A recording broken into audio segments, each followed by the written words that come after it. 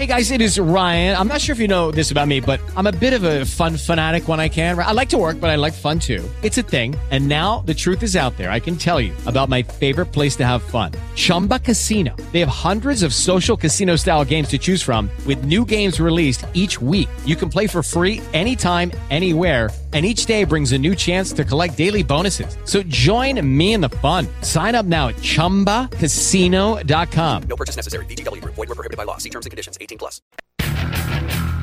Back to the Jiggy Jaguar Show on the network. Let's just call our guest. We are going to call our guest on the old Skype a Rooney.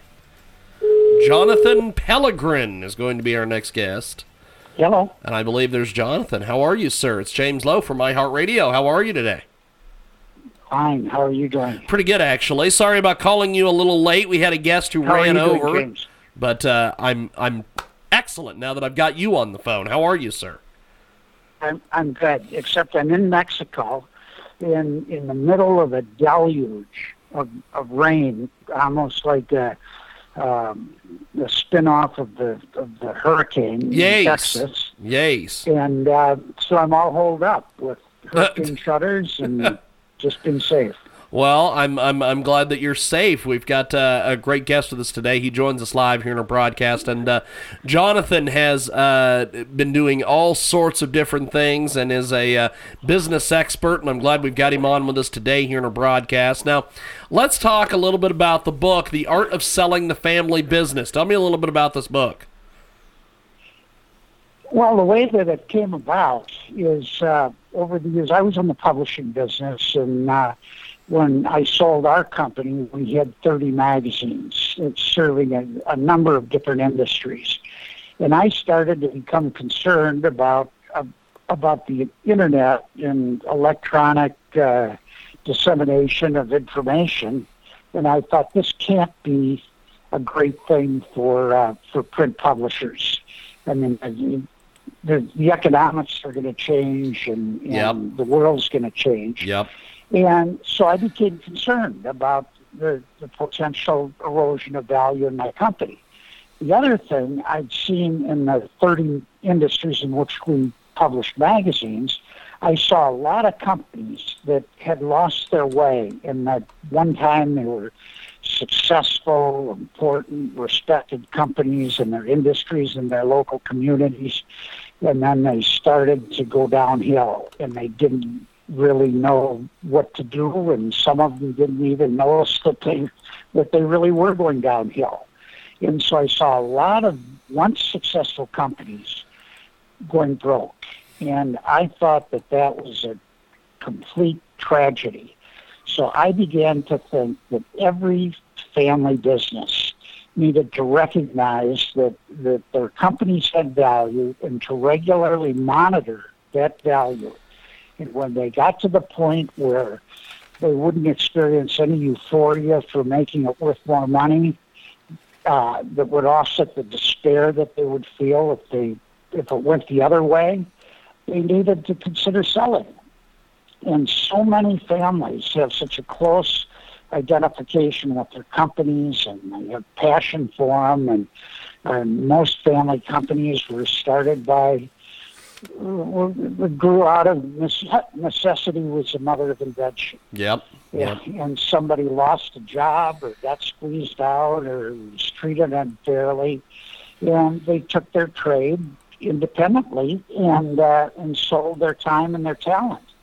And the successful ones built companies and hired people, and they grew.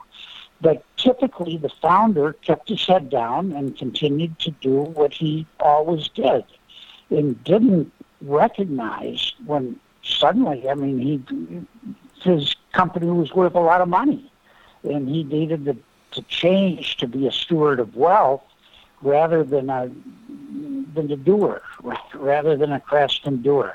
Yeah. And so I felt as though I needed to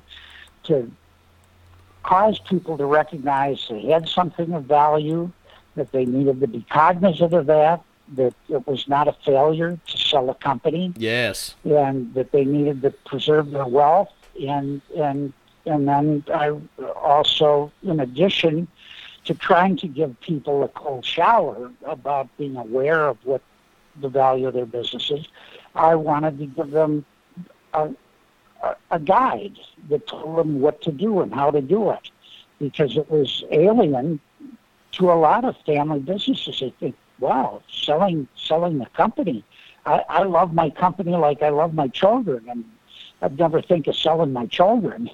And I don't even know what to do or how to start. So we created a process, or we didn't create the process, we identified the process that had been involved in successful sales of family companies. And there were 4 stages: the gathering information stage, the exploratory stage.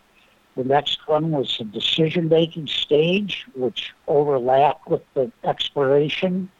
The third one was the execution stage, where they had to go toe-to-toe with typically companies that were more experienced than they were in the mergers and acquisitions space.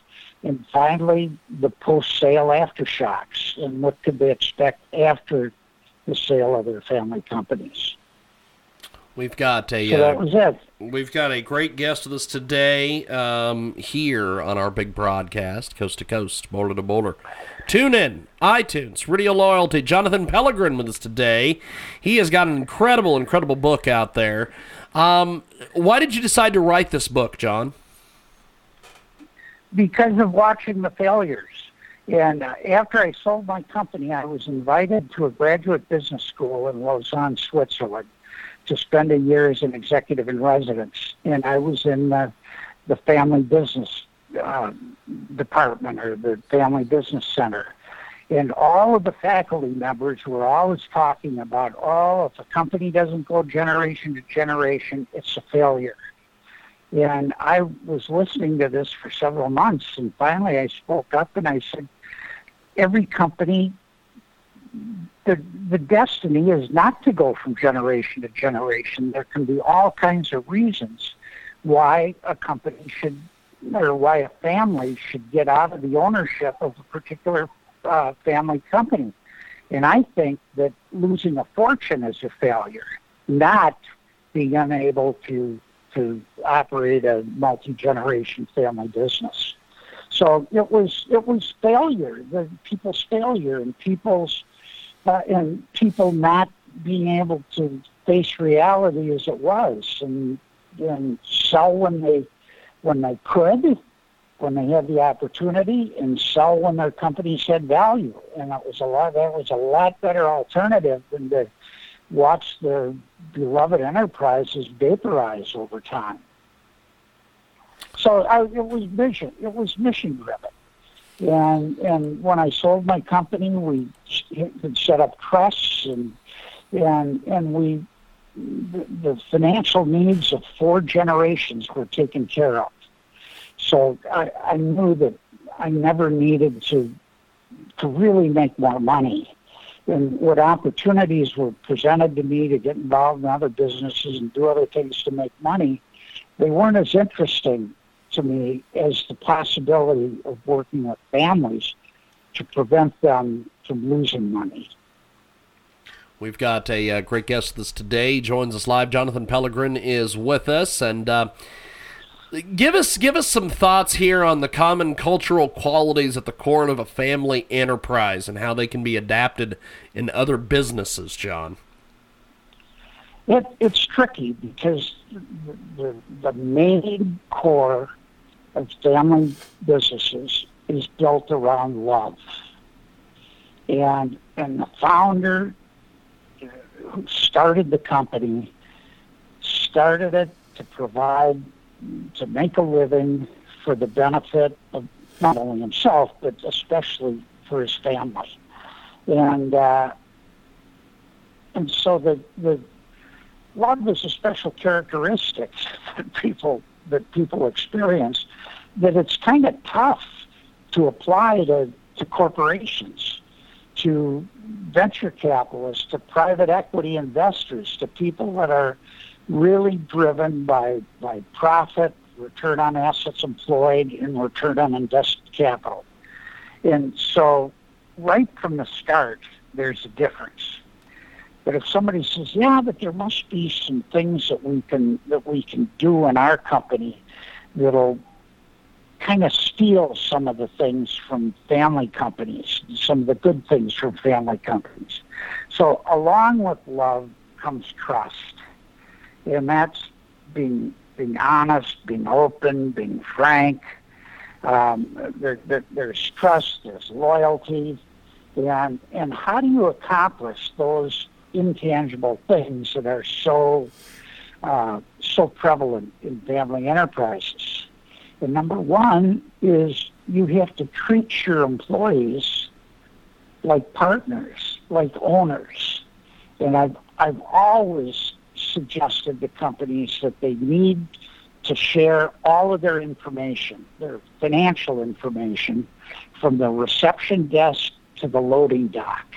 And they say, wait a minute, we can't share, our financial statements. We can't let people know how much money we're making. And I said, well, generally, in more than 90% of the cases, your people are going to be surprised that you're not making as much money as they imagined you were making. So get that out of your mind. But think of the analogy with sports. And think about players on a baseball team. And they hear the crowd cheer, they hear the crowd boo, but they are not allowed to look at the scoreboard.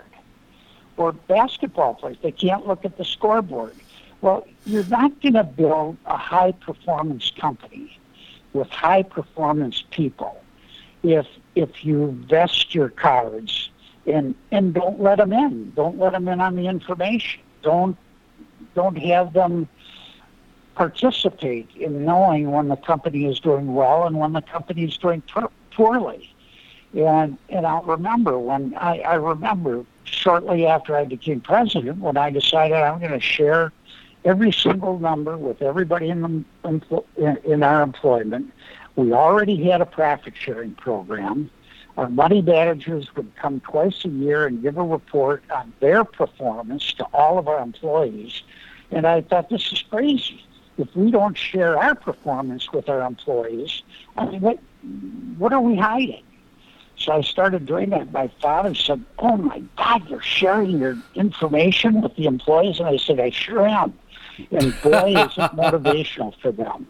And they know what the score is at any given time, and they pull together to increase revenue and reduce costs, because that translates into larger contributions in our profit-sharing plan.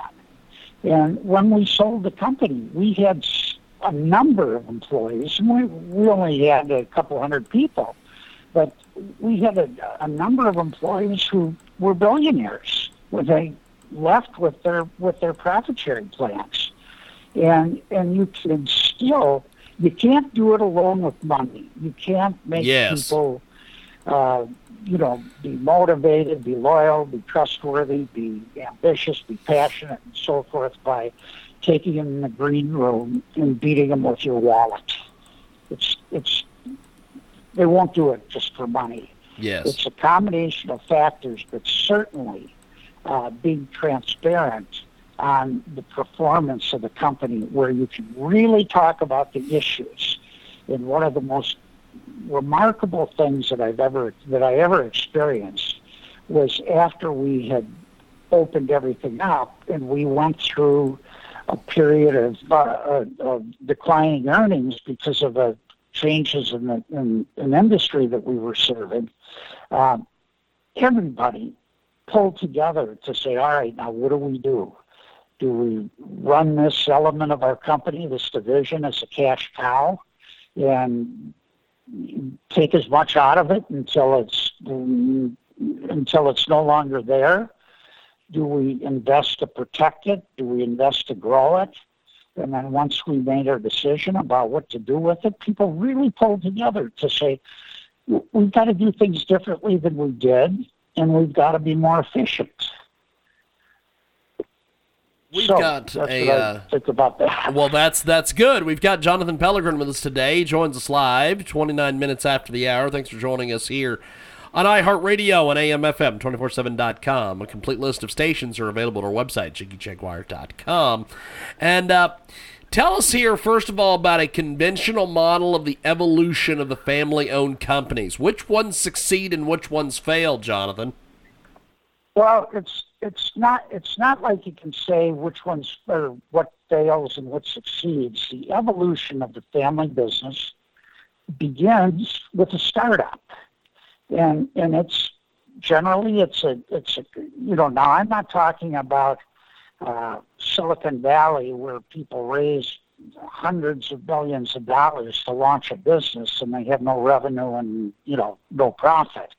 But I'm talking about conventional old businesses that are bootstrapped to get started, where people work hard to get revenue and then produce what they're selling at a lower cost than the amount of revenue that they're getting. So, and that's the startup phase. And if they're successful, the business begins to grow and begins to grow and begins to grow, and they add employees and so forth.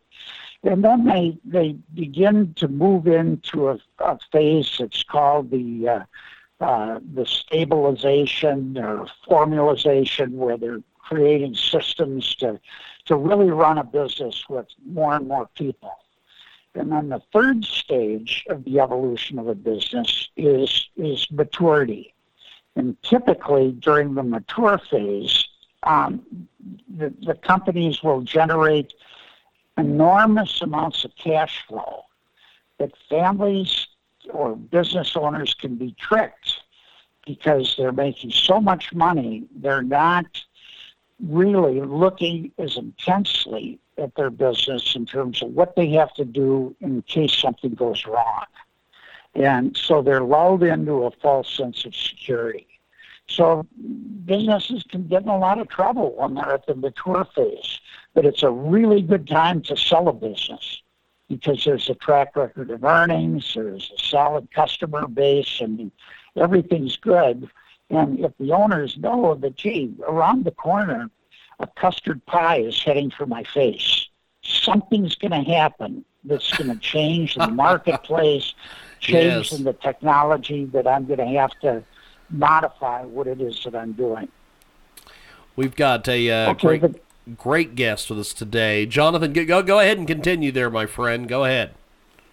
Okay, the development of a family starts out as the ownership of the business starts out with a controlling owner, which is typically the founder, and then the founder might begin to decide that he wants to pass this company along. It's substantial enough, and he wants his children to participate.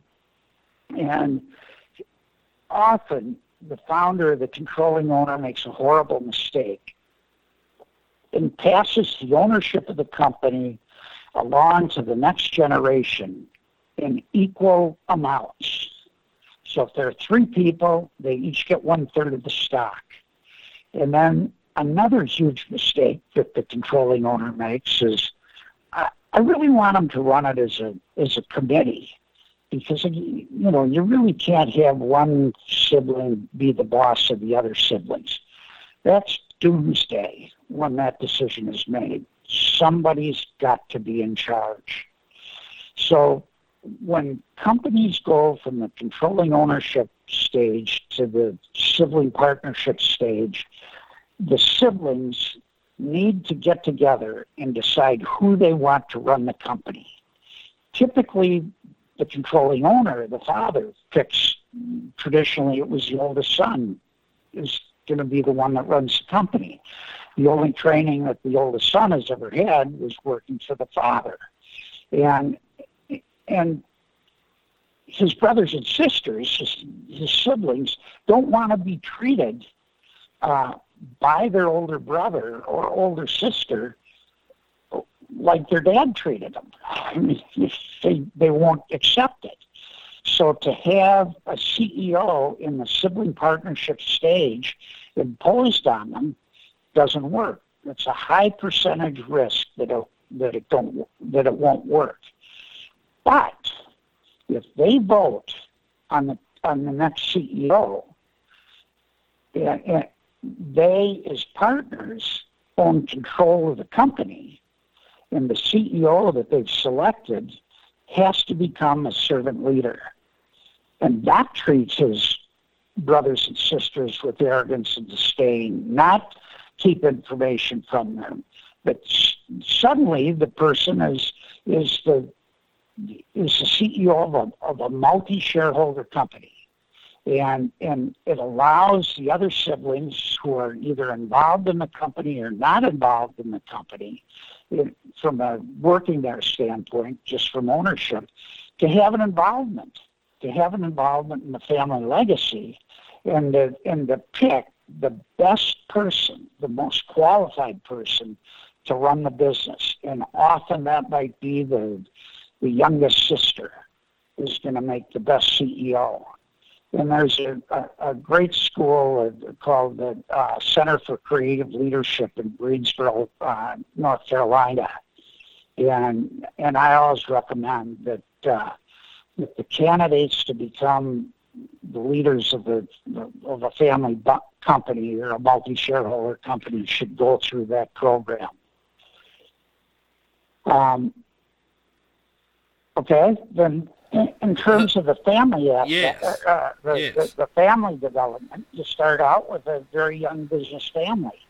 And, they don't know anything, they don't do anything, but typically the founder takes his kids at an early age to the company and gives them menial tasks to do, sweeping or helping with the gardening or whatever, but just to get a taste of it. And then as the kids get older and they're approaching high school, they often get a real job and doing something for which they're getting paid. And then they go away to school, so they spend summers kind of working with the business. They go away to school, and they make a decision. Do I want to go back and join the family company? Well, my dad let me come back and join the family company. What are my opportunities at the family company? Or should I go someplace else to get experience? And then they're in a phase called working together. And they work together until the senior generation member is ready to pass the baton. Now, this is a critical thing because often the founder who runs his business I'm just going to say it, who runs his business more than his kids, does not want to leave. I mean, and as he gets older and older, it's like he's got a death grip on the business, and he doesn't want to let go of it. And that is probably the biggest impediment to successfully passing companies from generation to generation, more so than no capable successors. Often they're tremendously capable successors, but the father won't let go and won't allow the younger generation to recast the company in their image and make it more contemporary and more competitive and so forth. We've got a great guest with us today. Jonathan Pellegrin joins us here in our broadcast. Coast to coast, boulder to boulder on TuneIn, iTunes, Radio Loyalty, Stitcher, and the brand new Jiggy Jaguar app available in the App Store, jiggyjaguar.us, and brand new book, The Art of Selling the Family Business, is now available. And now, John, one thing I do want to get your thoughts on, and I have known several people who have been involved in family businesses, all sorts of aspects and possibilities and everything from family businesses. One of the things that I always run into is the emotional attachment by family business owners and the extraordinary passion for their company. There's a lot of times folks just don't want to let this go. They, they have offers and they just don't want to sell. Various things. Break that down for me and explain that part of it to the audience here. Well, it's what they've always done from the day that they started their companies. They did what the company does. I mean, that's in the business grew out of their craft. There's no reason that if a founder has been extraordinarily successful making and selling shoes, manufacturing equipment, whatever it is, the founder has always taken pride in the business, has, dealt with adversity, has caused the company to succeed and to flourish. And then all of a sudden, every day, and maybe for 40 years or even 50 years, they've gone to the office, they've gone out in the plant, they've done whatever they have done as part of operating the business, and somebody comes along and wants to take it away from them. It's very, very, very real. And one of the things I try to do in the book, and I try to do when I'm working with families, is really get at what the senior generation wants. They started the company. They typically own the controlling interest of it. They can do what they want. They literally can do what they want if they haven't given away the majority ownership shares. Then the senior generation has to be talked to frankly about, okay, your time is over. I mean, it's time to pass it along if you want to have a legacy. And if you want to keep the family or the business in the family, sell it to your children, have your children go to banks and raise debt, maybe bringing in a minority partner so that you're cashed out and your retirement is taken care of. One of the problems is that when a senior is leaving the company, if all of their net worth is left in the company and the kids have the opportunity to, in essence, play with the father's marbles, and there's a huge risk of them losing them, that's not going to augur well for the senior generation member to leave the company. So the senior member has to be monetized, and he has to be shown how he can be monetized, and has to be guided as to how he can pursue his other interests and have a normal retirement, like friends of his who work for other companies. But a strong element is that they have to be able to get their money out of it, or at least enough money to provide for a very good retirement. We've got yes, definitely. We've got Jonathan Pellegrin with us today. He joins us live here in the broadcast. Now, Jonathan, tell us why the family-owned businesses are more likely to be involved in the community and how this benefits their workplace culture. Absolutely. One of the things that I've found is that family businesses generally perform well than companies that are not owned by families, that are owned by corporations, investors, and so forth. But that said, family companies are built with passion, and part of the passion extends into the communities in which they live.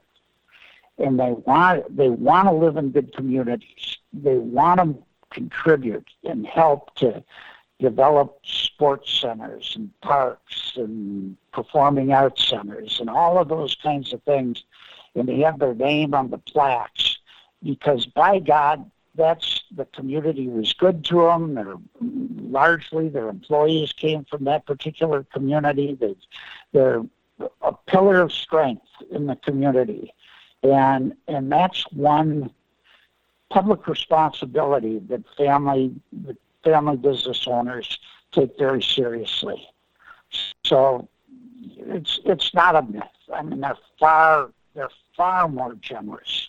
And when a company is sold or an investor, a public company or whatever opens up a division in a community, they'll do token contributions in support, but they won't donate a lot of money because they don't care. I mean, what they care about is their bottom line, and that's how they're compensated. That's how they look at the business. The executives are just doing a temporary stop in that community. It's not like a lifelong place where they're going to live. So there's a very different mindset. Now, one of the things that we did, I happened at the end of my career not to live in the community where our company was located. But we had a foundation, and we regularly contributed to the foundation. And our employees who lived in the community had 100% control of the foundation. So they could contribute to, and it was great because it was something that they were involved in. They got the credit. They had their pictures in the paper, all of those kinds of things, and they picked things that by and large, there was more demand for them in the community than we just gave money for things that we thought were important to us. And I recommend that. I recommend in the local communities to get the employees involved in the philanthropy. It is a very, very good topic today. We've got Jonathan Pellegrin joins us today. The brand new book, The Art of Selling the Family Business. He is with us today here on iHeartRadio, AM/FM, 247.com. Jonathan, I appreciate you making time for us today. Before we let you go, how do we get the book? How do we find you online? All that information. Okay, the book is available on Amazon. It's called The Art of Selling the Family Business.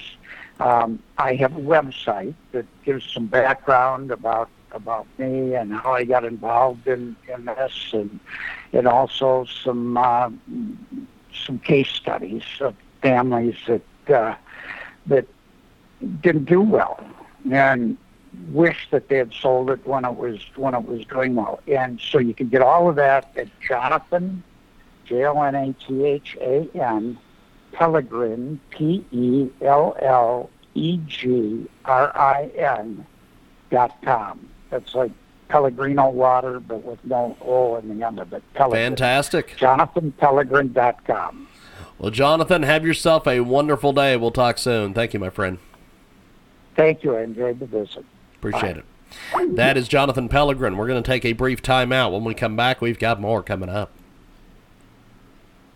here on the world-famous Jiggy Jaguar radio broadcast. Hello, it is Ryan, and we could all use an extra bright spot in our day, couldn't we? Just to make up for things like sitting in traffic, doing the dishes, counting your steps, all the mundane stuff. That is why I'm such a big fan of Chumba Casino. Chumba Casino has all your favorite social casino-style games that you can play for free anytime, anywhere with daily bonuses. That should brighten your day a little.